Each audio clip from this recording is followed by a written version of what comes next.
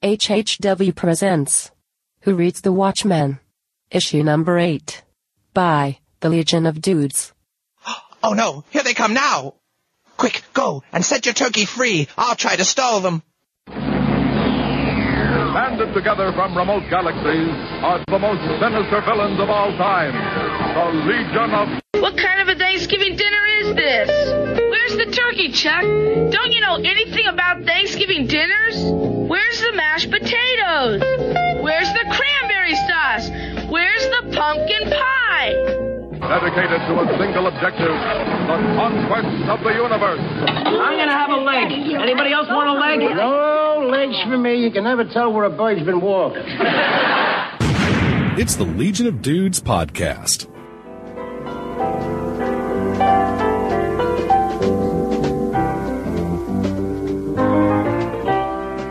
And now, here's the dudes.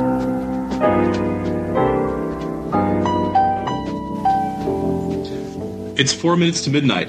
Welcome to A Half Hour Wasted presents Who Reads the Watchmen, issue number 8. Hey guys, this is Adam Umack alongside the Legion of Dudes, and thanks for joining us for our spoiler-filled roundtable discussion of Alan Moore and Dave Gibbons' epic comic classic. We are joined tonight by everybody from John all the way to Dan. Why don't you guys sound off? This is John. This is Adam. This is Ken. This is Russell Latham. This is Dan. And I'm Jim Dietz. We have a full crew tonight. A number of things to discuss today, including our discussion topic, which is about the Watchmen trailers. If you like what we are laying down here, check us out at thecomicforums.com under the Half Hour Wasted forum. And Russ, let's talk about trailers, and not the RV kind. All right. Well, I guess it was last week. Yahoo put out an exclusive on the full Watchmen trailer, as opposed to the teaser we saw last time. And I tell you, I've seen it. I've watched it probably 3 or 4 times. And the first time I watched it, I was a little, I don't know, it didn't give me the right vibe. But since then, every time I watch it, it seems to get better and better and better. And I like more and more what I'm seeing. I figure we can start off today, just kind of go around the horn and everybody kind of give their first impressions of what they thought when they saw it, and then we can talk about specifics. So, John, what do you think? I liked it. I think they're going out of their way to show us some shot-for-shot scenes that are going to be the same in the book, in other words. So I definitely think they're reaching out to the, quote, fanboy community and saying, look, we're going to do a lot of things to make it look exactly like the book. And I'm sure there won't be too many of those moments in the movie, but they definitely stuck them in the trailer to give us that warm, fuzzy feeling that we're going to be close to the source material here. So I enjoyed it all in all. I felt the same way you did, Russ. I wasn't blown away the first time I saw it. I've also since rewatched and felt a little bit better about it. I think I was so blown away by the first trailer or the teaser trailer being so action packed. I don't know. It just didn't feel. I think a good trailer gets you psyched and it's exciting. It's action packed, and I just didn't feel like that's what it was. Jim? Well, a few things I noticed about it. First of all, it was the first time we got to hear Dr. Manhattan speak. Hear the voice of Dr. Manhattan, as it's going to be in the movie. Also, I noticed, and Adam brought this up on the forums, that they refer to themselves as the Watchmen, which isn't in the book at all. I think the group is called the Minutemen, but there's the one group shot of them in the trailer. There's Rorschach, the second generation Night Owl, Ozymandias, the comedian, and the Silk Spectre, and it seems like they refer to themselves as the Watchmen.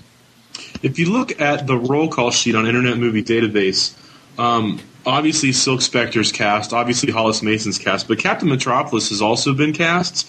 So when they're getting together the organization of the Crime Busters, which is the second generation after, the next generation after the Minutemen, there's that group, but correct me if I'm wrong, but the Crime Busters pretty much fizzled when the comedian burned the map down. So I almost want to say that this is kind of like a third team. It's almost like they've taken everyone that's in the book and made a team out of them, even though that wasn't necessarily...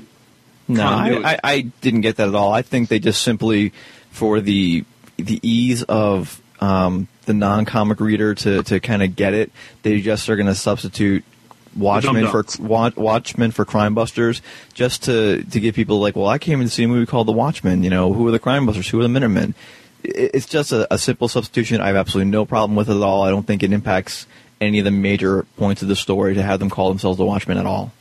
I mean, this is kind of a big change. I mean, the whole point of Watchmen is that it's like that it's unseen. Well, we also see the blast in Times Square, and it is not what happens in the comic at all. If that is the the event that they're referring to in the trailer, it would have to be the giant explosion. It's the only one that really happens. Also, I'd like to bring up the issue of Ozymandias having nipples on his suit. Does that bother you guys? It kind of reminds me of that old Batman and Robin. Yeah, I really missed that, Schumacher. Yeah, I haven't looked at the trailer that closely. I missed that. It bothers me in a very special kind of way. That's a totally different podcast, Dan. Yeah, maybe they're just there to help him get out of tickets. But I agree with Ken. I mean, having that meeting and having them call themselves the Watchmen does streamline, the story. I mean, they have to make this movie appeal to a lot of people who have never read the book, who have only ever seen the trailer, before another movie, and to more of a mainstream audience. I mean, if they bring in everybody that has read the graphic novel, that's only going to be like, 30 million, 40 million. And that's a generous, number of ticket sales. But if they want this to be big, like 300 big, like over 200 million gross, they have to try to appeal to the masses a little bit. And I could totally see them doing that by having them call themselves the Watchmen. It really doesn't bother me either. It's funny how I pulled out what was the same as the book, and you guys pulled out what was different from the book. So maybe that's what they're going for in the trailer, like a balance between the comic book fans and, the new movie fans that are going to be going. Yeah, I think that's pretty fair. I mean, I'm kind of in the camp too of it doesn't bother me that they call themselves the Watchmen.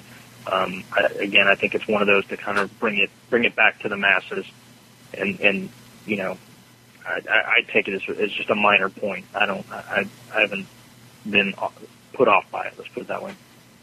Dan, what'd you think? I liked it. The one thing I really liked about it was this is the first time. I don't know if it's the first time it's been released. It's the first time I've seen it, but you get to see Dan out of costume for like a couple of split seconds, and that kind of quelled my fears a little bit because I thought he was a little bit too, I guess, buff. Mm-hmm. But older Dan, it seems like they kind of did that justice, which is good. When he's in that costume, which is, not so much spandex but more of an armor, it's kind of misleading to see how fit he is or isn't. But even in reading this issue we're going to talk about today, just the way he's depicted since their adventures at the tenement, he's drawn standing up straighter, chest a little broader. It's almost like his physique, not his physique has changed, but the way he carries himself has changed. That he doesn't look the dumpy middle-aged Dan Dreiberg. He even looks more the fit, ready for action Dan Dreiberg. So I think it's just more of a confidence level that gets portrayed. So we finally saw in the trailer, as you described, that frumpy Dan, before he gets back into the costume. A switch went off with him in issue 7 that is going to carry forward. So seeing him before more fit, more confident in the costume doesn't bother me as much now, knowing more about where he's going to be going through. Yeah, that was one of the first things that stood out with me in watching the trailer is we finally got to see Dan in his older self looking more like we've seen him in the comic, which was, one of the things I think we talked about the teaser earlier, and that was one of the issues I had, is that it didn't seem to see him portrayed as his, frumpy middle-aged self. And so seeing that, it made me feel a little better about it. And then Laurie, too, the scene when, she kind of, when it looks like when she's talking to Dr. Manhattan about saving the world, and, I think she says, do it for me, or because I'm asking you, and she looks more mature, the way her hair is done and makeup and everything. It definitely, they're doing a good job, I think, of showing the balance between older and younger pretty well. One of the other things that stood out for me is we finally got a real good close-up of Rorschach's costume, and I don't know about you, and maybe you guys, maybe it's just how it's been drawn in the comics, but it always seemed like that mask to me always seemed shiny, and the fluid, almost like it was trapped between two pieces of plastic. Well, I think it was described it was vinyl. I think it was sealed between two pieces of vinyl, so it would have that shiny effect to it. But it is more like cloth in the trailer. Is that where you're going, I think? Yeah, it looks like almost like a wheat sack or something, like a cloth sack or something that it was made out of, and that the black, changes shape. Almost like it's not like it almost seems like it's not liquid stuck between two pieces of fabric. It almost seems like it's just it's like it's bleeding, bleeding through the fibers of the fabric. Right. So I thought that was interesting. And then when we see Dr. Manhattan when he's at the TV studio and he yells out, "Leave me alone!" That was my favorite scene. Out. Yeah, and they even, he looks darker. I mean, they even did it to where his, the face is a darker blue than we see him, otherwise. The other thing too is I think we get a good look at the opening sequence, where the comedian is killed, and it definitely seems like that scene is drug out and more explicit than it was in the book. Just looking at the camera angles, they show a lot of some of him being tossed, across the room and stuff, and they show that from the outside, looking in, outside the glass looking in. And so it looks like, and based on the descriptions of the early footage that I've read online, it seems like that scene is drawn out a lot more than it was in the comic. Plus, he's scarred and stuff too from when he was in Vietnam, and we haven't seen that in any of the promo images yet too. Probably because they're trying to advertise the movie, not scare people away. Yeah. But I think one of the things they did a good job of is getting people in on the story. The first one I think was definitely a fanboy teaser. Just from looking at it, you can tell what's going on. And seeing this one, you get a little bit more of the story, what it's supposed to be about, which I think is going to help, the non-reader, actually care about going to see this movie. So, like I said, subsequent watchings, it definitely gets better and better on me. Cool deal. Anybody got anything else on the trailer? Wow, that Silk Spectre is one attractive young lady. Yeah. I would agree. The scene we see her in action is from the issue we're going to be doing tonight, isn't it? I believe so, yeah. Yeah. I mentioned to you guys, I don't know if it was on the forum or an email, that in that quick scene where they show Rorschach jumping out of the window, did you catch the Rum Runners sign with the skull and crossbones? Yeah. I thought that was pretty cool. Yeah.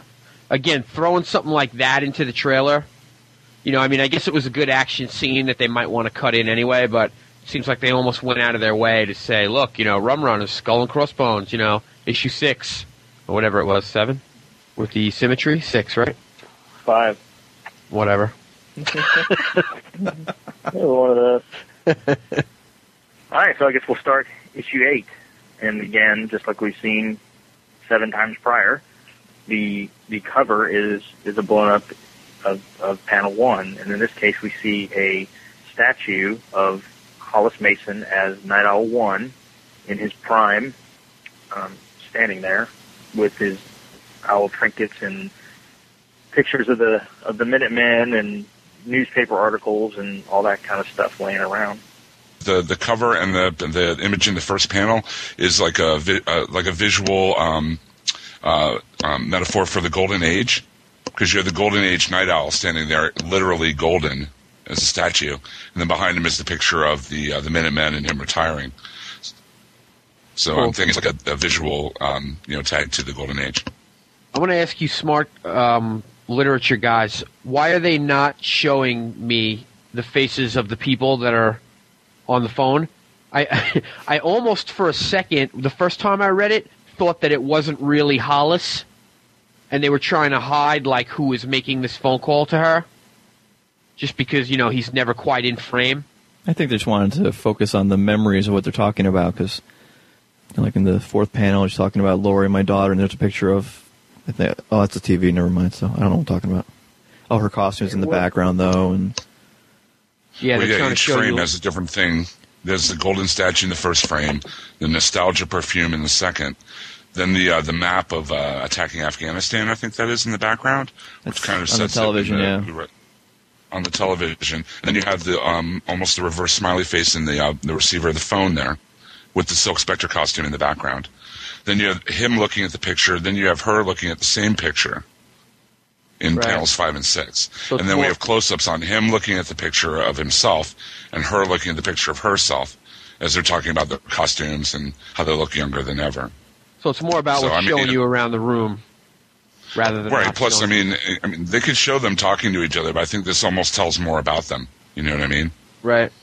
Yeah, this page definitely, Jim, you hit it on the head. What I was going to talk about was the layout of these panels, and that they alternate between Hollis and Sally, and they both focus on the same things visually, but from the other perspective. And that it's interesting when you're reading this, you never hear the other side of the conversation when you're on, the one side. So when the panel is Hollis speaking, you never hear what Sally is saying. And then when Sally's speaking, you never hear what Hollis is saying. You just kind of imply, going back and forth throughout the whole page. Then we have at the bottom of page 1 the Who Watches the Watchmen. That's obscured by, again, we never see the whole thing written out anywhere in the book. And then the kids, it's definitely Halloween. See the kids out trick-or-treating. Right. Getting ready to trick-or-treat. And again, when the book started, the first page was Rorschach's Journal, October 12th, and here we are, October 31st. So we're 19 days later. I think a point we brought up earlier, too, was that if you notice, none of the kids are dressed up like superheroes. They're dressed up like a pirate, a ghost, and a devil. I mean, in our world, kids dress up as Batman or whatever, but here I guess they aren't, suitable for kids to dress up as. They aren't looked at as, as role models or something to aspire to. They're not in vogue, as it were. No, since 77, they're considered outlaws and vigilantes. And moving on to page 2, it's interesting as Sally and Hollis continue their conversation. If you look at the second panel and the third panel, you focus on Hollis, who's surrounded by beer, cigarettes, an ashtray, and a lighter. And the panel itself is very dark. The contrast between the coloring throughout this conversation and, with Hollis and with Sally is Hollis, everything's dark, and Sally, everything's bright and cheery and happy. But on page 2, on that third panel, Sally's panel, it's vitamins and probably like beauty cream and all that. So Hollis is just kind of you can almost see it's kind of foreshadowing. Hollis is here at the end of his kind of at the end of the line here, and Sally's still holding on and being optimistic and trying to live for the past and stay young. That's why I love being on the show. I just thought it was like, he's on the East Coast, she's on the West Coast. He's watching like the 6 o'clock news, so it's nighttime, and it's still 3 p.m. in California, so it's still daylight. You come with all this deep stuff. That's great. I think it's interesting too that you can tell Hollis is in kind of dire straits. He doesn't have any money. They're talking about that, and she's kind of agreeing with him, and everyone's feeling the pinch. Yet she has a professional manicurist coming to her house to do her nails, which isn't something when you're needing money that you're doing usually. Right. Well, the whole concept now of calling California is expensive. Nowadays it's all trivial. Long distance is kind of a thing of the past, and here we are. And it's easy to forget that back in 1985, long distance. Calling somebody long distance was a big deal, and now we just kind of take it for granted. Now that you say that, it's so obvious. She's in the garden, rest resort, and there's flowers everywhere and vitamins, and she's getting her pedicure, and the opposite panels are like so dark, and the dog, of course, reminded me of Rorschach, the dog with the head split open. It's kind of like the same dog. Yeah. And there's just beer and cigarettes, and makes a lot of sense now. Then we move on to page 3, where we get back onto the Black Freighter making its appearance. First panel on page 3, we get the Hiroshima lovers, as they're called, the spray painted silhouette that's shown up on the building. And again, we just get this parallel between what's being said on panel and what is going on in the Black Freighter, how they complement each other very well. And on panel 2, we get the pyramid delivery truck right on panel 2. And this is too where we find out that Bernie, or Bernie realizes that that guy that's been coming every day to get the newspaper has been Rorschach all this time. Right.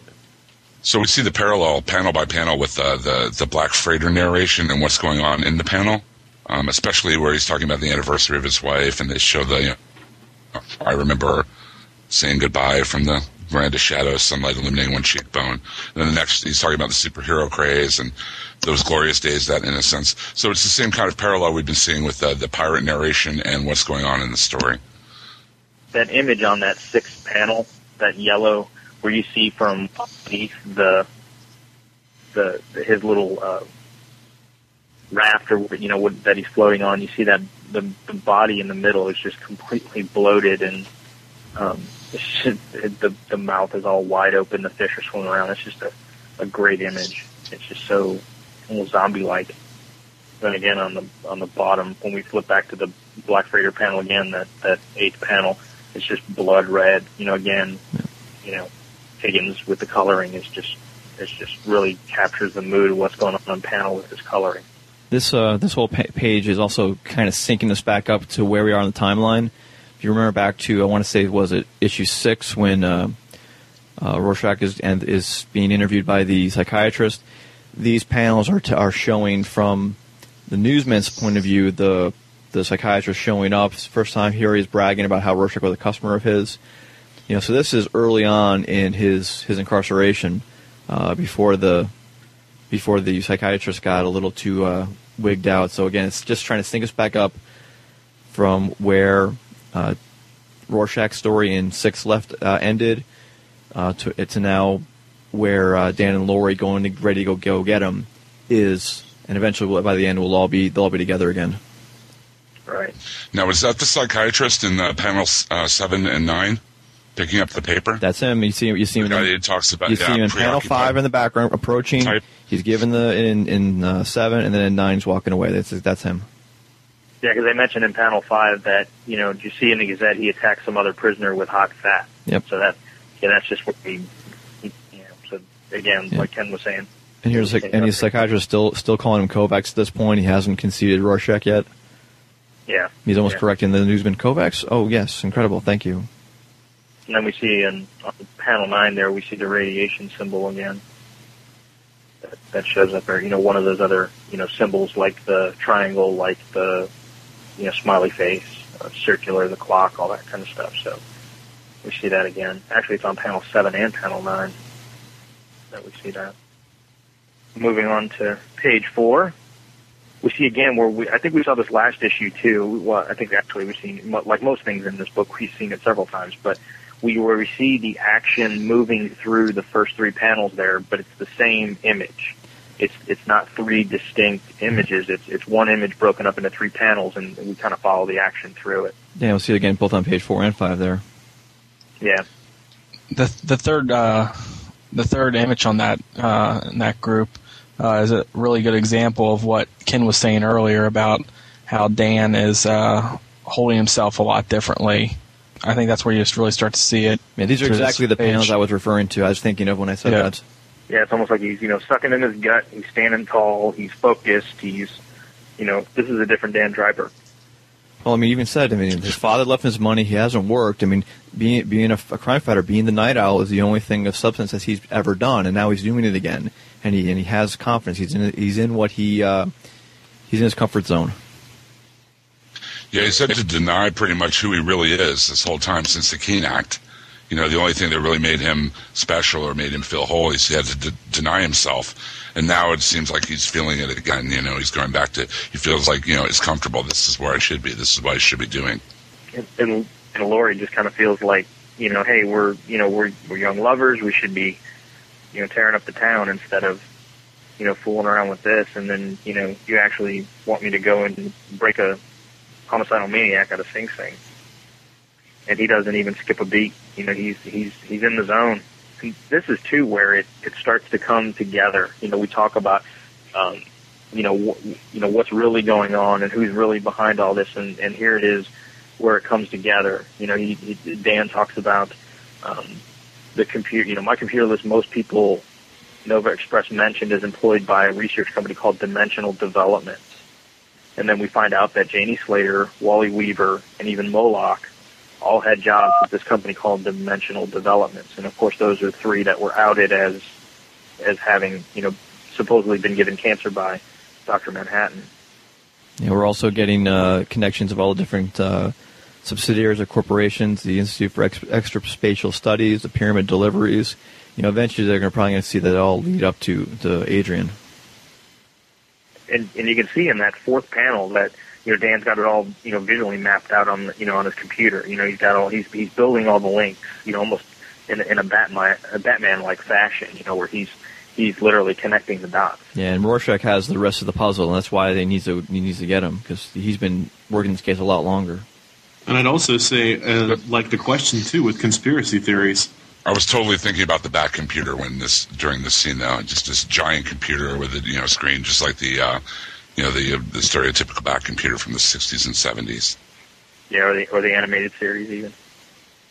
Then moving on to page 5, Laurie talks about her old patrol routes, which I thought was kind of interesting because it's again, we get more clues as to what life was like for these guys when they were actually doing their thing. What her, how she would, go out on her patrol and go back home to John after it was done. And then, one of the other thing, you see starting in page 5 is the closeness between Dan and Laurie. By panel 3, they've got their arms around each other, and then, again, throughout the rest of this page where he's become a lot more comfortable. Again, he's back in the zone of who he wants to be and who he used to be. And he's not, the Dan Driver that, was kind of going through life one day the same as the next. Right, and this is also the day after the tenement incident, and the mess they left in the owl ship is still there from their evening among the clouds. That middle panel at page 5 at the bottom, I think it's pretty cool that you don't actually see them, but on the video monitor at the top you see the movement that they have moving into the owl ship. Yeah, as they're moving through that middle panel, they're walking around the owl ship. Yeah, I see what you're saying. Again, great page layout, great composition on Gibbons' part to visualize what we're seeing. And as we move to page 6, we go back to the prison, and we see that some of the inmates are wanting to pay Mr. Kovacs a visit, and they basically. It was interesting when I first read this. I almost expected it to hit the fan at this point. Where they were coming after him. The two big guys you see on panel. They threaten the guard. Basically, with his wife and his kids. That if he doesn't, go take a walk, that, there might be some trouble for them. And I really thought that they were going to start on Rorschach, and start a big riot or fight right here. But we find out that's not the case. Hey, for any of you Seinfeld fans out there, does the name Danny Woodburn ring a bell? I'm pretty good with Seinfeld, but sadly it doesn't. Danny Woodburn's the guy who played Mickey on Seinfeld. Kramer. Oh, right, okay. Kramer's friend, kind of like how Newman was his friend, and yeah. Mickey was in a couple episodes of Seinfeld. Mickey's going to be playing the part of Big Figure in Watchmen. Oh wow! Oh, okay. I know the guy. He wore the lifts. Yep. Yeah. He was the stand-in for the child actors. Yes. That's pretty cool. But I love how they show up and Rorschach is just. It's almost like when Gibbons drew this, he literally just drew one Rorschach and just copied it, 4 times. Because he's just totally unfazed. These guys come up and. They're pretty much running the prison, and he couldn't care less one way or the other. That's what's called in comic art terms. That's what's called a stat shot.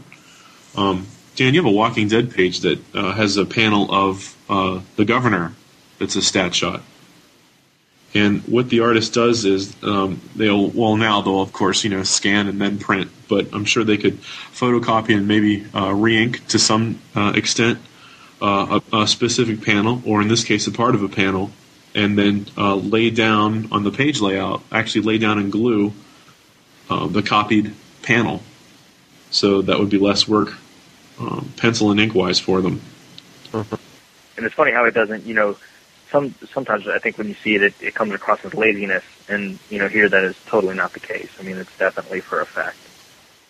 But I like it where he's talking to this little guy, and what does he say? He says big figure, and then the next thing he says is small world, and so it's obviously he's making fun of him, even though he's just kind of sitting there stoically. So moving on to page 7, this is where we finally get the word that there's going to be a riot. The whole place is going to blow up, and that's when Rorschach is pretty much going to get his. So this whole visit was kind of a warning message to Rorschach to say it ain't coming today, but it's going to be coming, and basically be ready for it. And again, he sits there at the bottom of 7, totally unfazed, couldn't care less.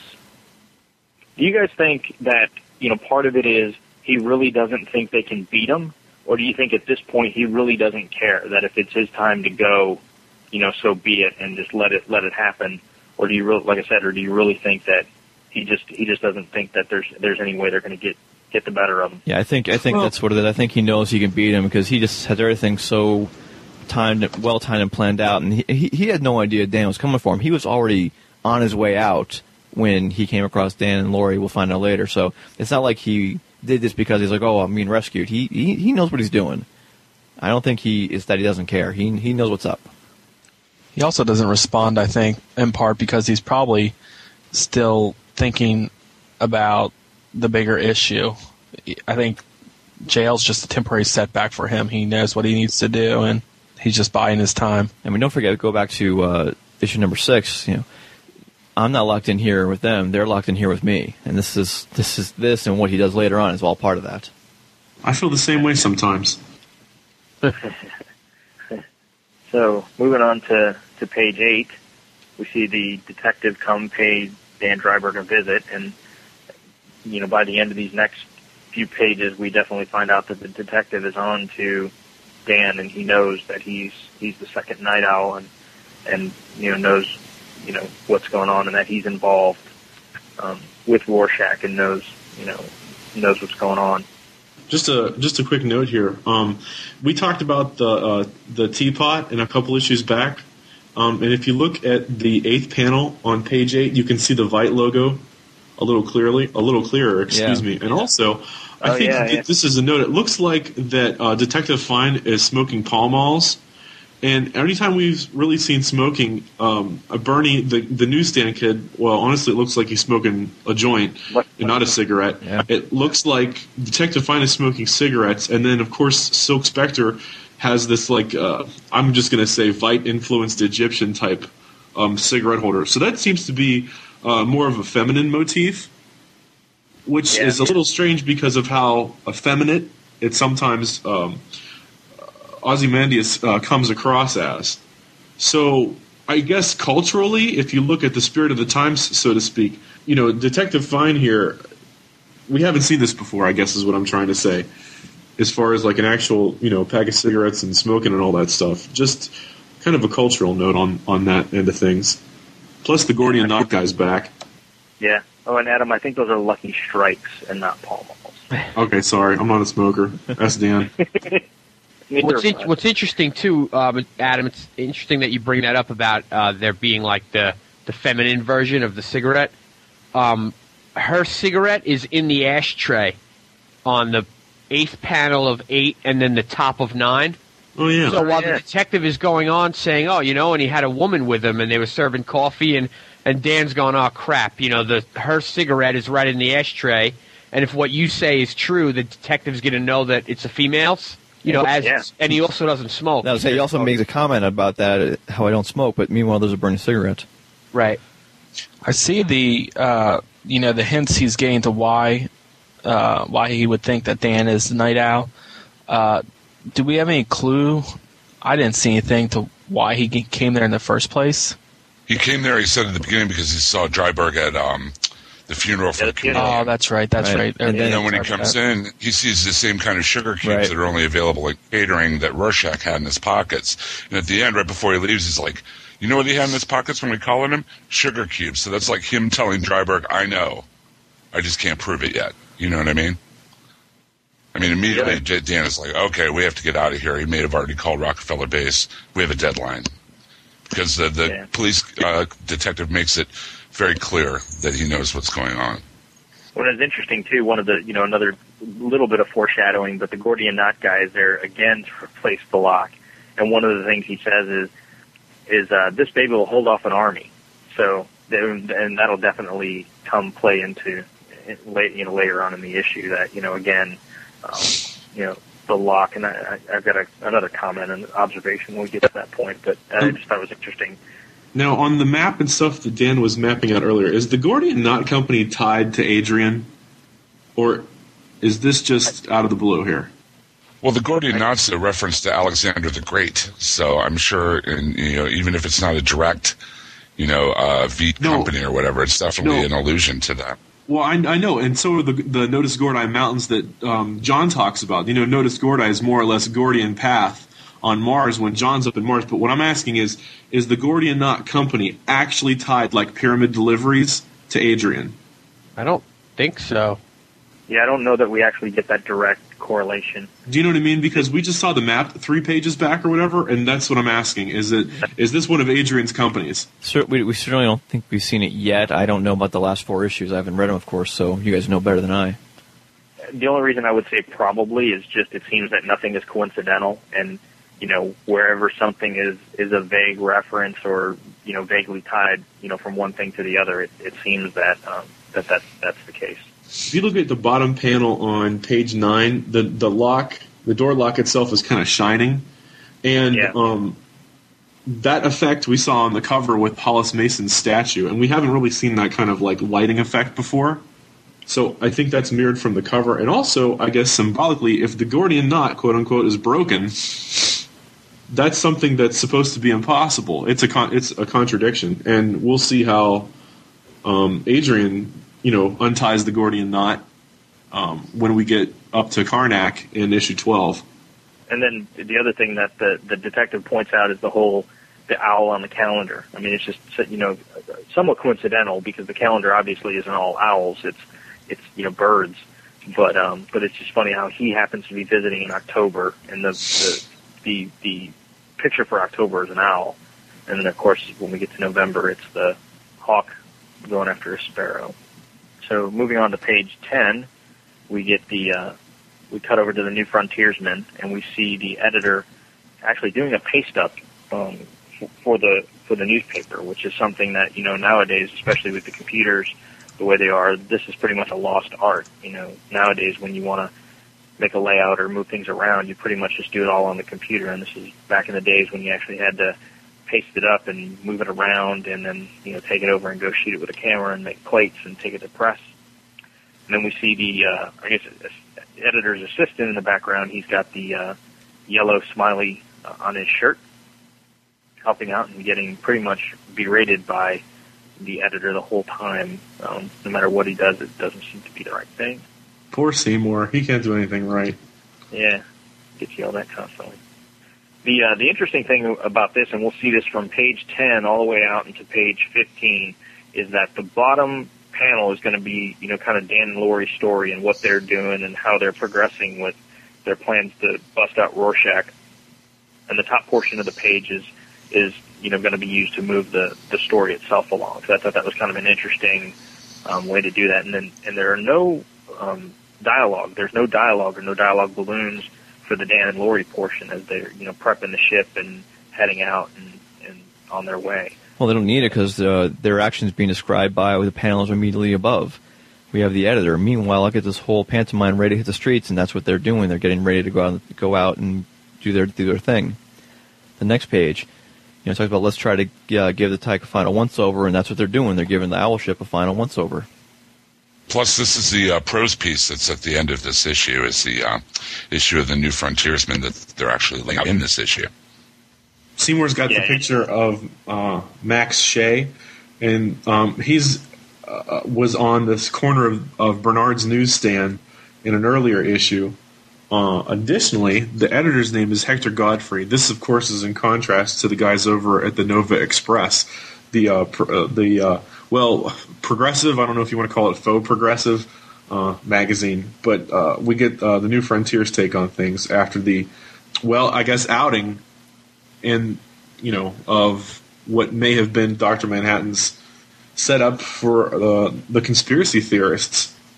Interestingly enough, though, it's the left-wing newspaper that unveils the conspiracy theory or alleged allegation thereof of Dr. Manhattan, whereas typically rags like the New Frontier are more inclined to do, historical revisionism and also conspiracy theories. Well, I mean, my observation of this world is that the Nova Express is the liberal newspaper, if you will, which is directly in contrast of the conservative right-wing administration and government we have, which Dr. Manhattan is a vehicle of, a tool of. So of course they're going to be the ones who are going to try to discredit him, with a little push from their parent company, a reputable delivery company, which is of course owned by Adrian.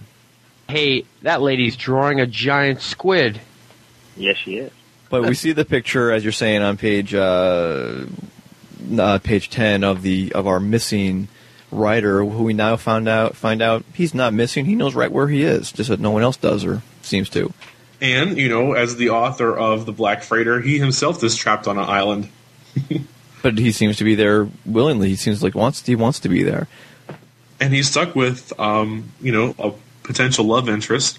Who her name is Hira Manish, left-handed. It's interesting that she's ambidextrous because she signs her name with her right hand. And we get the same date across the world as we do on the Roman numeral-styled clock face that matches the back covers in the New Frontiersman of Halloween 1985, when Mira signs this portrait of Squidzilla. Is Hira Manish an anagram of Hiroshima? I'll have to look up my Indian baby name Bible. Now, apparently, she is the artist of the Black Freighter comic, just judging by the dialogue, or at least of one of his things. Or maybe just of something he's written, at least. Maybe not the Black Freighter, because he's talking about the Black Freighter story in the dialogue there. And then here you go, she jumps in, like, more pleasant than your current one, I hope, illustrating that last sequence. So she's talking about something he's currently writing that she's illustrating for him. But this is something I was thinking about with the... with the squid, not to give too much away about the movie, but we've talked before about how apparently the squid's not in the movie. And this page here is kind of making that choice make a little more sense to me. We've already talked about how the Black Freighter itself is not going to be in the movie. It's going to be released separately beforehand on a DVD. But how many, again, catering to the non-comic readers, the mainstream audience, if you will, how many of them are going to get that DVD? I'm going to say, 5% or none even. So to have, at that point, if you don't know anything about the Black Freighter, I don't see this author or his story or this page meaning anything to anybody. So, I mean, just dropping this, now you don't have the squid, the introduction of the squid, which would make it even more out of left field come the end of the movie, if you're following me. So it's obvious to make a commercial film, they're going to have to streamline in some places, and taking out this kind of foreshadowing is the perfect way to do that without really compromising the story in a major way. And you've already built up so much about Dr. Manhattan, and be curious to see how or if they end up using him as a substitute, which it seems is the way they're going. But I don't think you'll see anything. You might see a poster in the background, but it's not going to be dwelled on at all about this missing writer. Yeah, probably. I'd probably not. I tend to agree with you there. Well, it's really just a plot device. As long as the characters react the same way to whatever event happens, it really doesn't matter. And I mean, the squid always was kind of out of left field in the comic book for me, anyway. And I think it's something else I've read. That was kind of the point. The ludicrous nature, the crazy idea of this squid, kind of made the point of Adrian's plan being as stupid as it was, for lack of a better word. And so changing it might impact that part of it. But again, I think in the nature of Streamline, trying to make them, make it a little tighter, that's what's going to happen. I just reserve final judgment until I see the movie. Well, did you like the ending to issue 12, Ken? I haven't read all the way through yet, so I'm talking out my butt anyway. Oh. Yeah, I think when we get to 12, we'll have a very lengthy conversation about to squid or not to squid. Well, I think they pretty much bogarted all the squids for Old Boy. Yeah, it would have came off like a ripoff. I looked up the name Hira, which means it's Sanskrit for diamond, and her last name Manish is another Hindi word which means Lord of the Mind, which kind of makes sense with the squid's origin, since it was more or less based off of the brain of a telepath, empath, however you want to fill in the blank on the squid human brain. Yeah, I was just saying it's kind of reminiscent of Hiroshima, though. It has a lot of the same letters. I don't know. We keep saying nothing's accidental in this book, so. We see Hollis, who's carving a pumpkin for Halloween. And it's interesting how the TV is is going on about the next 10 days, inconceivable as that might seem. God knows what these people have instead of brains. And we see Hollis, basically the pumpkin represents a head, and he's taking out, what would be the brains, kind of in his hands. I thought that was kind of an interesting smiley face too. Yeah, smiley face. And of course, and kind of ironic considering how the issue ends. Yeah. And then we see on panels.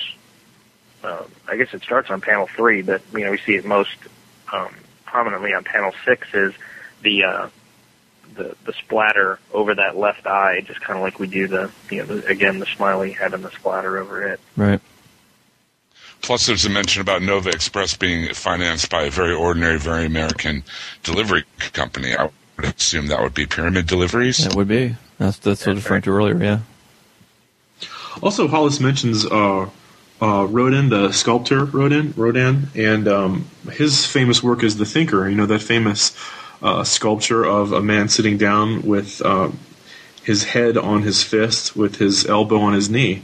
And it's interesting that he speaks of sculptors because, he has monuments built to him. That's the in memoriam, or in, the honor statue that we see on the cover. I was just going to say, you said The Thinker. I seem to remember when Dr. Manhattan was on Mars, like him striking that same pose. He was, yeah. Those two images are connected as well. And then the last time we've seen a dog was when Rorschach, hacked up the dogs and stuff, and now it's, man's best friend is helping out Hollis here. But very traditional look. He's giving out candy apples, not Snicker bars or anything like that. I just think that's kind of funny. Definitely old school with Hollis. He's got the owl bookends all over the place, too. It's kind of interesting that what Hollis is listening to is the editor of the Nova Express, well, actually, it's a flip-flop between Nova Express and New Frontiersman, where they're talking about their respective papers and kind of attacking each other. The editor says, just coming in, the prisoner scouted by Rorschach, by a captured vigilante Rorschach, died this afternoon.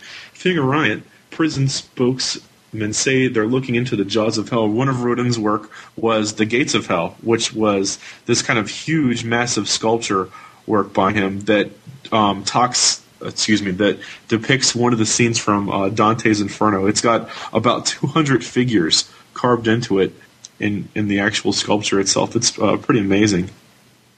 And then as we move on to page 13, we see, again, we get the switching of the, what's being said on panel with what's going on in the Black Freighter and how they parallel each other very closely. And, we kind of see two sides forming, waiting for the next issue of the Gazette, and hasn't shown up yet, and we'll find out, why in a little bit.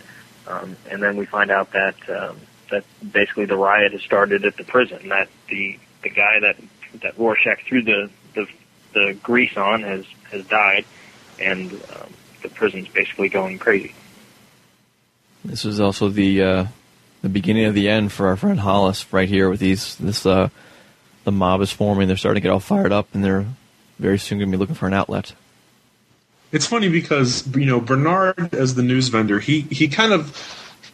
He takes a look at these headlines, and it's kind of like he's a soothsayer. He's kind of like that character who can kind of read the tea leaves and gauge, the what do they call that? Esprit de corps, the spirit of the times, the zeitgeist of the nation. And he's saying this, and he says, "Well, I guess that's it. I guess the balloon's gone up on panel 6." And then we see the owl ship, and when we saw that previously, it was the Gunga Diner elephant balloon that was way up in the air. And another note, incidentally, panel 3, we see Joey, the taxi driver who hung up the Pink Triangle concert poster. I went back through when I was watching the motion comic, and whenever Laurie leaves Rockefeller Base, the cab driver she gets is Joey, who Bernard's talking to in panel 3. We just neglected to mention that in an earlier episode. Yeah, I didn't pick that up either. Good catch. I did just go back to that issue, and you're right, it was definitely Joey. So moving on to 14, we're back at the prison, and we see that the mob has come, and they're coming for Rorschach. So we get the beginnings of all the trash talk and the guys piling up, and it seems like they've got some sort of... They brought a welder to cut through the bars to get at him.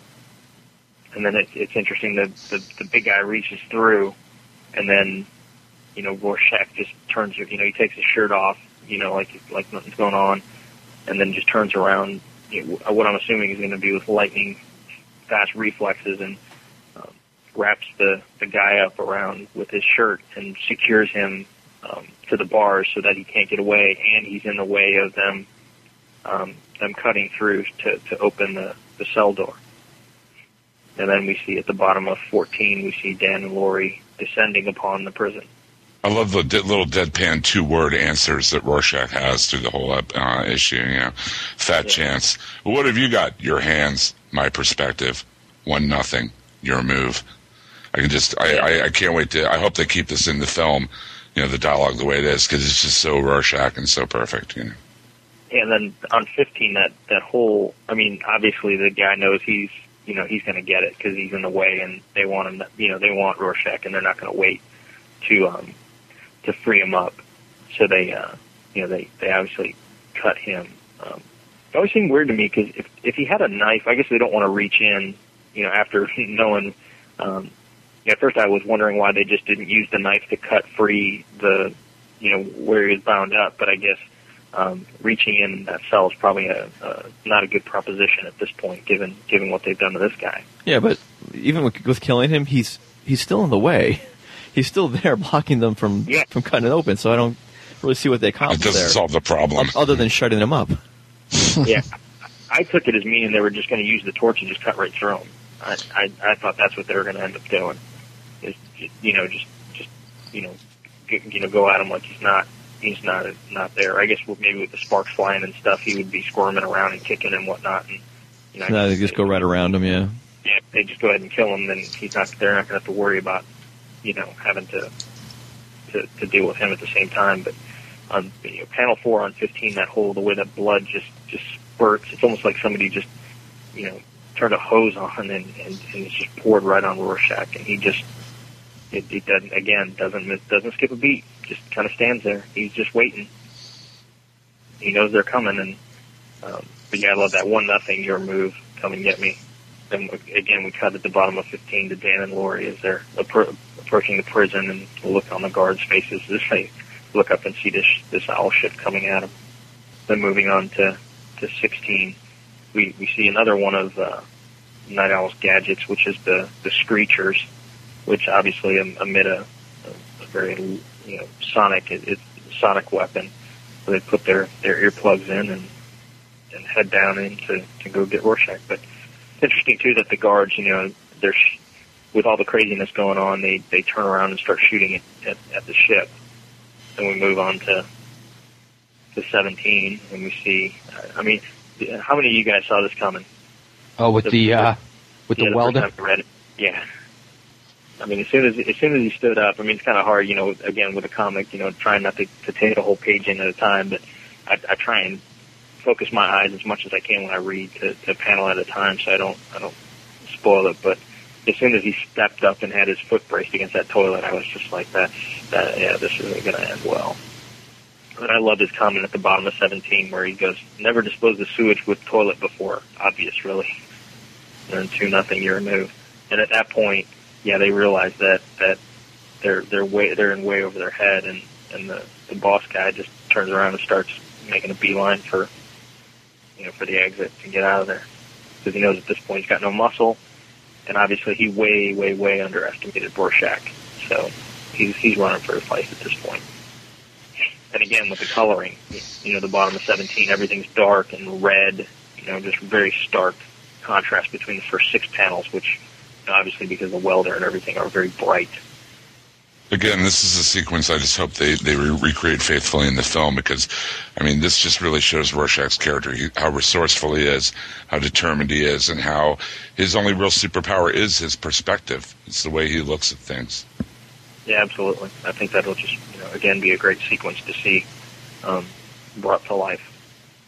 Moving on to 18, again, we get the interesting panel layout, and we'll see this repeat over the next couple pages, where we get one frame of Dan and Laurie, the next frame of Rorschach, one frame of Dan and Laurie, the next frame of Rorschach. So we get this alternating as Rorschach is after the boss man and Dan and Laurie are after Rorschach.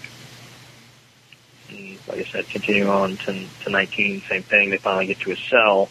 Laurie even makes a comment of, from the smell, this whole place has his stamp on it. So, you know, they're seeing the chaos and the aftermath and the smell and the smoke and everything, and they know right off that, you know, it's obviously Rorschach's doing. I thought it was funny how they were, you know, they came in to break him out, and they're like screaming his name, but, you know, Rorschach's like ignoring them because he's so focused on just getting that little guy. Yeah, and then look at the bottom of 19, it's like, you know, we're not interrupting anything, you know, like what, you know, what are you doing? We came here for you, and you're just, you know, nothing. And then, you know, of course, moving on to 20, we even get Laurie's, you know, response that, you know, she's a little hacked off because they're basically breaking the law, breaking into a penitentiary to break this guy out, and he doesn't even acknowledge his existence, presence, or even say thank you. I thought that was kind of funny. This addresses a major thing I always wondered about when I was a kid reading comics, is how superheroes went to the bathroom. You know what I mean? Yeah. Because if you think about it, I mean, they never ever talk about it, they never show it, and then here, you know, Rorschach's like, I have to use the restroom, and she's like, are you kidding? And he's like, oh, it's okay, it happened to me once, you know, I had to redesign my suit. And by the way, there's no need for a men's room in a prison because there are no women. Nice point. Yeah, I didn't even think about that, but yeah, I guess so. It's funny too that they take him literally. It's like he goes in the men's room and they just take him at his word that he's got to go to the bathroom. And you know, we know that has nothing. You know, he doesn't have to go to the bathroom. He's going after the guy in there to kill him. And it's funny that Laurie's comment on panel 6 is, really? I mean, are you sure? We don't want to get too reckless and go diving head first into things. And then Rorschach's comment is, good advice. Sure, there are many who'd agree with you. So obviously, you know, he swirled that guy to death in the men's room. There's no question about that in my mind. Then we move on to 21, where they make their big escape out of the prison. And again, we get this whole Dan's, you know, he's totally in the zone. You know, he's in his element, you know, and he's really getting into the whole what's going on. That, you know, there's definitely a conspiracy, and he's got got everything planned out. I mean, Laurie's worried about the fact that, you know, there's no doubt about it. They know, you know, they're going to know who he is now. You know, the cops are going to put 2 and 2 together. They're going to know who he is, and you know, his response is that he says, "No, it's okay. I set up emergency identities years ago. They'll conceal us. And hold tight, we're going home to roost." So again, the whole, you know, flight motif with what he's saying and what they're doing. as this sequence ends, this page layout also ends too. The 6 panels and the one big panel at the bottom. I mean, we've had it from when they left the Owl Cave or whatever it's called, all the way through. It's been, well, I'm sorry, there's one part that isn't, but once this layout ends, the sequence ends. Do you know what I mean? Yeah. Like when they escape from the prison, they go back to the 9-panel layout. And then we see, I think this will be another one of those cool when we get to the movie, sequences at the bottom of 21 where you can tell the ship is at this point like straight up in the air. And, Rorschach's looking down at the prison. And then we see the NYPD, it looks like they have their own, it almost looks like a dirigible, their own, blimp vehicles that the police have as well. I guess instead of helicopters or whatever, they've got their little blimps that fly around. And almost kind of remind me of Batman the Animated Series, where you've seen that? Yeah, in the title sequence, right? Yeah.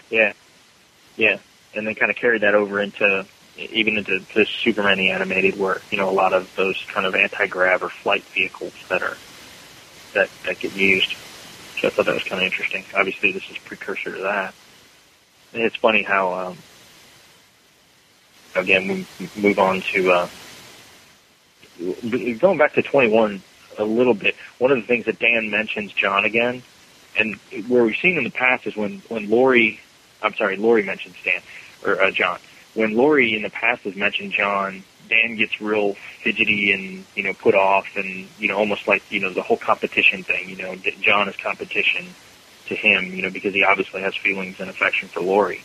And, we noticed that he, she says that, she brings it up again and says something and he could care less, he's totally in the zone either because he no longer feels threatened by Dr. Manhattan or, he's just at the point where he knows and he feels comfortable, with where him and Laurie are at this point that they're just going to move forward.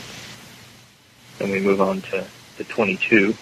It's almost like, she kind of is wishing for, something to come in and, be able to kind of sweep her away, and make the problem go away. And then boom, she walks in the next room and who does she see but Dr. Manhattan? Just sitting there waiting. With his cleverly placed newspaper. Yeah. Rorschach stealing sugar cubes up on the third panel. I was just going to say, they're all getting their personal effects and Rorschach in his pockets with more sugar cubes. Then we get into, on 23 where we get back to, she says, I thought you were on Mars. And he says, I am on Mars. And here is where it starts to get really weird with him. And, we'll see this more in the next issue especially. But where his whole concept of time and space and where he's at what time is completely convoluted. He's really existing in all times and all places. And I thought it was interesting on the third panel on 23 how he just appears. She goes, it's all so Deus Ex Machina, and then he says, God out of the machine. Yes, I suppose it is. So it literally almost from a literary perspective or from the book that him showing up like that at that time is very Deus Ex Machina, and she basically calls it out that it is what it is. So I just thought that was interesting that, it's almost like Alan Moore's calling out the fact that he's using that device.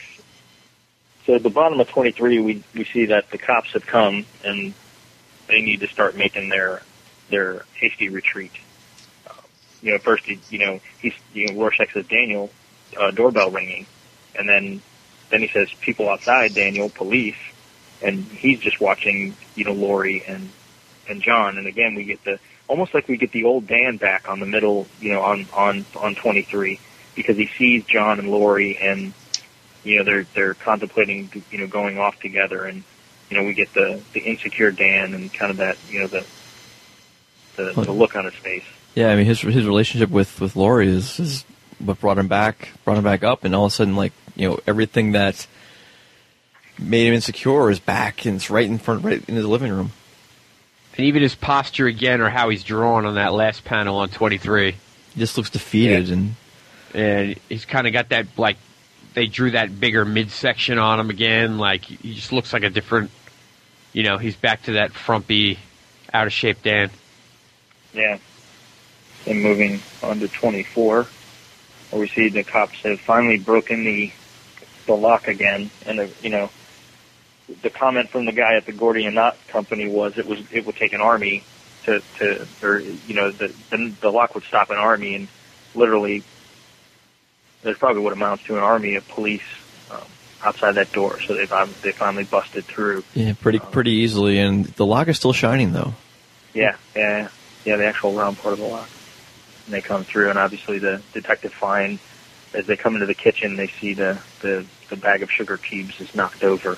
And they head down and take off in the owl ship. And at this point, there's no question that the jig is up for Dan Dreiberg. He has been outed and a wanted man. What is that, like an owl robot?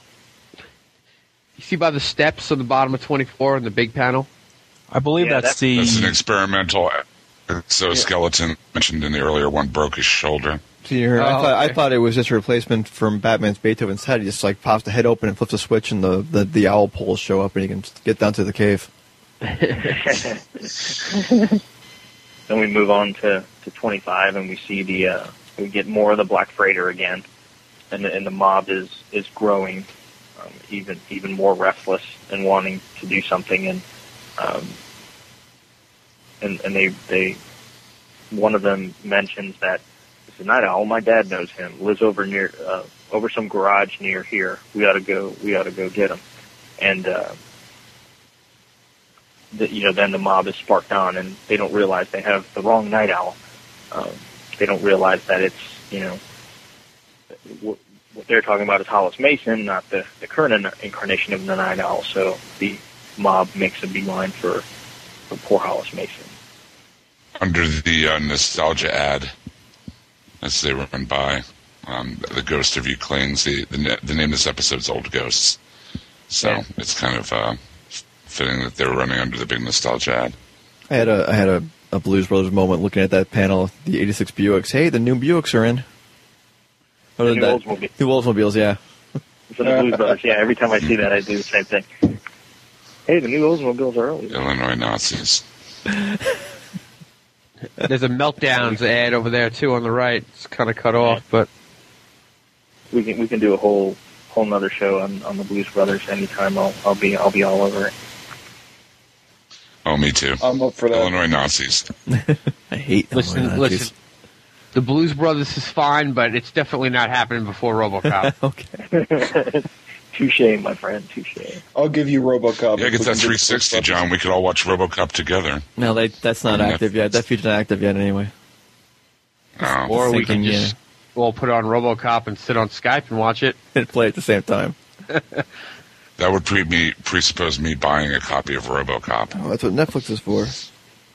Yeah, exactly. Well, I'll get the copy at the same time. And I have several copies. I'll mail you one. Move back on to 26, and we get more Black Freighter. And again, what's being said in the Black Freighter is what's going on in the quote real world. Where on 26 panel 1 it says, "But the water's surface seemed as stone beneath my timber blistered soles, and the ocean's depths refused to swallow me." So as these guys are walking through, stepping in puddles, right up, above the concrete. One of the things I got from the latter part of this, it almost seems like this definitely is the end. The text is almost like speaking about Hollis, and his end coming to pass. And it's on the third panel it says, "I lifted my uncomprehending eyes to the heavens and saw instead the earth. Accustomed to a miserable shifting landscape of iron green, my mind could not at first grasp the meaning of this sandbar, blonde and solid." It's almost like death is coming for Hollis. It meant that my lurching journey through darkness was ended. And again, as we talked about earlier, it seemed like Hollis is kind of in the dark days of his life. He's concerned about how much how he's going to make a living, and surrounded with all of his old trinkets and beer and cigarettes, And then again, the Black Freighter phrase says it meant that I had reached my destination.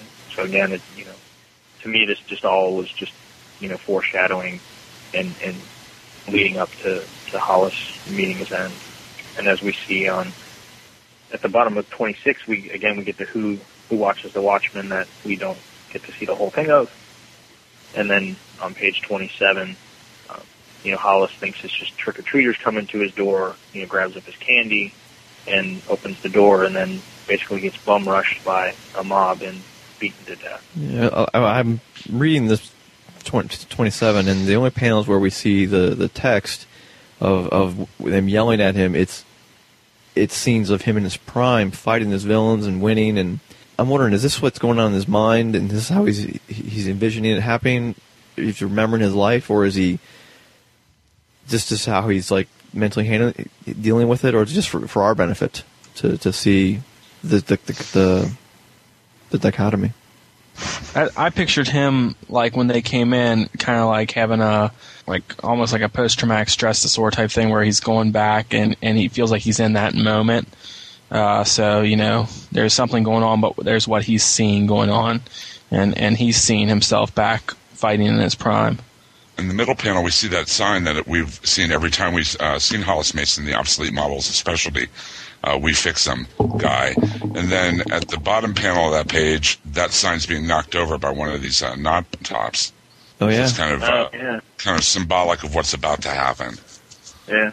It was interesting on 27 as the fight rages on, you notice that it looks like he's even got a dog beside him that is in his, in costume, which, we hadn't seen any of that prior, and, obviously his dog's with him. So I'm interested, I'm curious to see if, again, as we talk about, is this what he's seeing, about, from his perspective of what's going on and remembering the good old days, or, is this just used for effect and showing a flashback of him in an actual fight from his past, or both? That bomb left panel does that make anyone think of Captain America first appearance cover? This always kind of reminded me, as much as Dan Dreiberg is sort of an allegory for Batman, Hollis Mason always kind of struck me as an allegory for Captain America. He had that kind of 1940s, fought the Nazis, kind of a down-home morals sort of guy. And he's definitely kind of a man out of his own era, as far as, as Captain America is sort of out of his own time. Right. Yeah, I could see that, definitely. Yeah, I almost see Hollis Mason as like being the good side of Captain America, and maybe the comedian being like the darker side of Captain America. That's true. It's funny how even the dog, in that middle panel, the dog is like, helping him out. It's like biting that guy's arm, and he's part of the fight. And even the dog can't do anything now. He's just kind of like watching as Mason gets plowed over. Why is the dog wearing a mask in the middle panel? That's what I want to know. Is the dog trying to protect his identity from other dogs, or what's going on? Imagine what the cats would do to him if they knew who he was. Yeah. What was that, the old cartoon, Dynamite? You can't. Hollis could be walking down the street as himself, walking around with Night Owl's dog. People start to put things together. Well, the mask also kind of looks like the old Ace the Bat Hound mask. Yeah. Which why Batman would have a dog, because bats and dogs are exactly what I think of going together. But it was the 40s, who knew, Then as we move on to 28, the first panel there where we see Hollis with that look on his face and the blood down from his nose, if you go back to issue 1, where the comedian, after he's been, punched and the villain has grabbed around him, it's almost like a play on that image itself. I really like the way the shadow of his statue is outlined on his face. Yeah, the statue. Yeah, if back in issue 1, page 3, it kind of has that same, it's very similar to each other. And then, of course, we see on the third panel the pumpkin being, smashed on the ground, which is symbolic for, basically this guy that's bashed him in the head, conceivably with his own statue. and then they go on and bail out. And the kids go up there thinking they're going to get a trick or treat, and realize that they've stumbled across Hollis Mason as he dies. I got a rock. That's what I kept thinking I wanted to say. Oh. Yeah. It's interesting, too, in that last panel how the golden statue from the beginning of the issue is now on the ground, covered in detritus and blood. The picture of the original Minutemen is smashed and broken on the floor. The Under the Hood book, everything that we saw at the beginning of the issue is now destroyed and in total disarray. Have you noticed on the picture, on that right where his left eye would be, it's almost like there's a spatter of blood that goes from left, again, in that same motion. Yep. Anybody read the prose? I did. Yeah, I read it. And this one was a little more interesting. I mean, one, it's kind of interesting visually how this is literally what I guess you'd consider the pre-press piece of the article, with all the crop marks and all that, and the notes and the margins and all that kind of stuff, as it would have, appeared before it went to press. But it's interesting how that this is basically the New Frontiersman's response to the Nova Express piece, and how they're basically blame the Nova Express for everything, and they're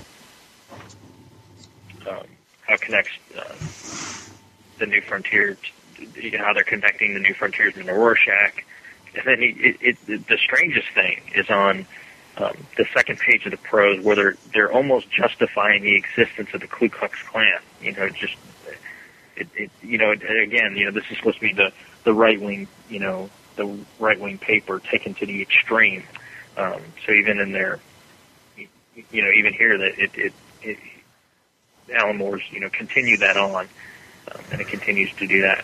And they, it's how they're comparing. He also makes comparison of the heroes to the costume adventurers to the Lone Ranger and people that participated in the Boston Tea Party, and compares them to early patriots like Paul Revere and things like that. So it's kind of interesting how again we get the perspective of what what this paper is like in this world. The Nova Express is obviously the higher or better funded, higher quality paper. I guess because it has Veit's money behind it or whatever. And this is very much like the made in a basement, hyperbole, unedited kind of rant. I don't know, the kind of thing we hear from Bill O'Reilly now, I guess. But in the day, it would have been like, it's almost like a fanzine compared to the way Nova Express is shown in Watchmen as being a mainstream magazine, more like Life or Time. So you're saying the New Frontiersman is a no-spin zone? You said it. I didn't. Then we get the interesting, comic, the little, comic in the paper on the third page where it shows that Doug Roth, who's the Nova Express editor, saying he wants a fair fight as he's, chained up the hero with, one arm behind his back while, all the baddies are lined up against him. Right, you get the Jewish stereotype of the rich Jewish guy, and you have the Italian mafioso stereotype and the evil Russian stereotype. The ring girl is selling pot. It's just very very full of like the right wing vitriol, very stereotypical, And then you have Lady Liberty crying in the corner. Yeah. Then page 4. I was gonna say on that image, and you have in the corner John Q. Public, and he's asleep, ignoring it all. Yeah, and he's waving a flag for the Keene, the Keene Act. On page 4, this is where it's in my opinion, it's important to read the prose, because this is what ties back to what we saw earlier in the issue, where we saw Max Shea and Hero Manish, on that island, and he's talking and she's drawing, and how we find out that there are other folks that are missing of different, with different specialties and talents. And it talks about how Manish was having difficulties with her marriage, making her apparent abandonment of her husband and 2 sons somewhat less than surprising. Talks about another guy, science fiction author James Trafford March, who owed money to the IRS. His earnings were frozen. So again, where we find out that these people are missing, but it's almost like they're not missing. I mean, they almost like they found something that would allow them to escape their troubles. And obviously this will play out further on as we get into the next several issues. Well, I guess that about wraps it up for this issue, guys, huh? That's pretty much it. It's about the smoothest segue I could come up with. It's a pretty darn good segue. Yeah. I'll do what I can. 8 issues. We're 2/3 of the way there, gentlemen. Yeah, good job. 2/3. Get yourself a cookie out of petty cash. Yeah. 4 more to go. Yep. And next week it will be Hard Boiled, the Frank Miller graphic novel. So if anybody has a chance to pick it up, wants to read along, please do so. Prepare your minds to be blown. Yes, it will be Dan's inaugural episode. Oh, man. He will be in charge. He will be forced to say things. Oh, God, no. You will actually have to talk. Oh, no. Good thing there's not a lot of dialogue in that book, then. Okay, if you want to comment on anything we say or do here on Legion of Dudes, please send us an email at comments@legionofdudes.com or join us in the half-hour wasted forums on the greatest geek gathering on the internet, thecomicforums.com. We'll be back next week with Hard Boiled. Jeff Darrow and Frank Miller. Dan will be running that one. That'll be exciting. We'll see you then. For my friends in the Legion of Dudes, have a nice evening. Happy Thanksgiving. Good night.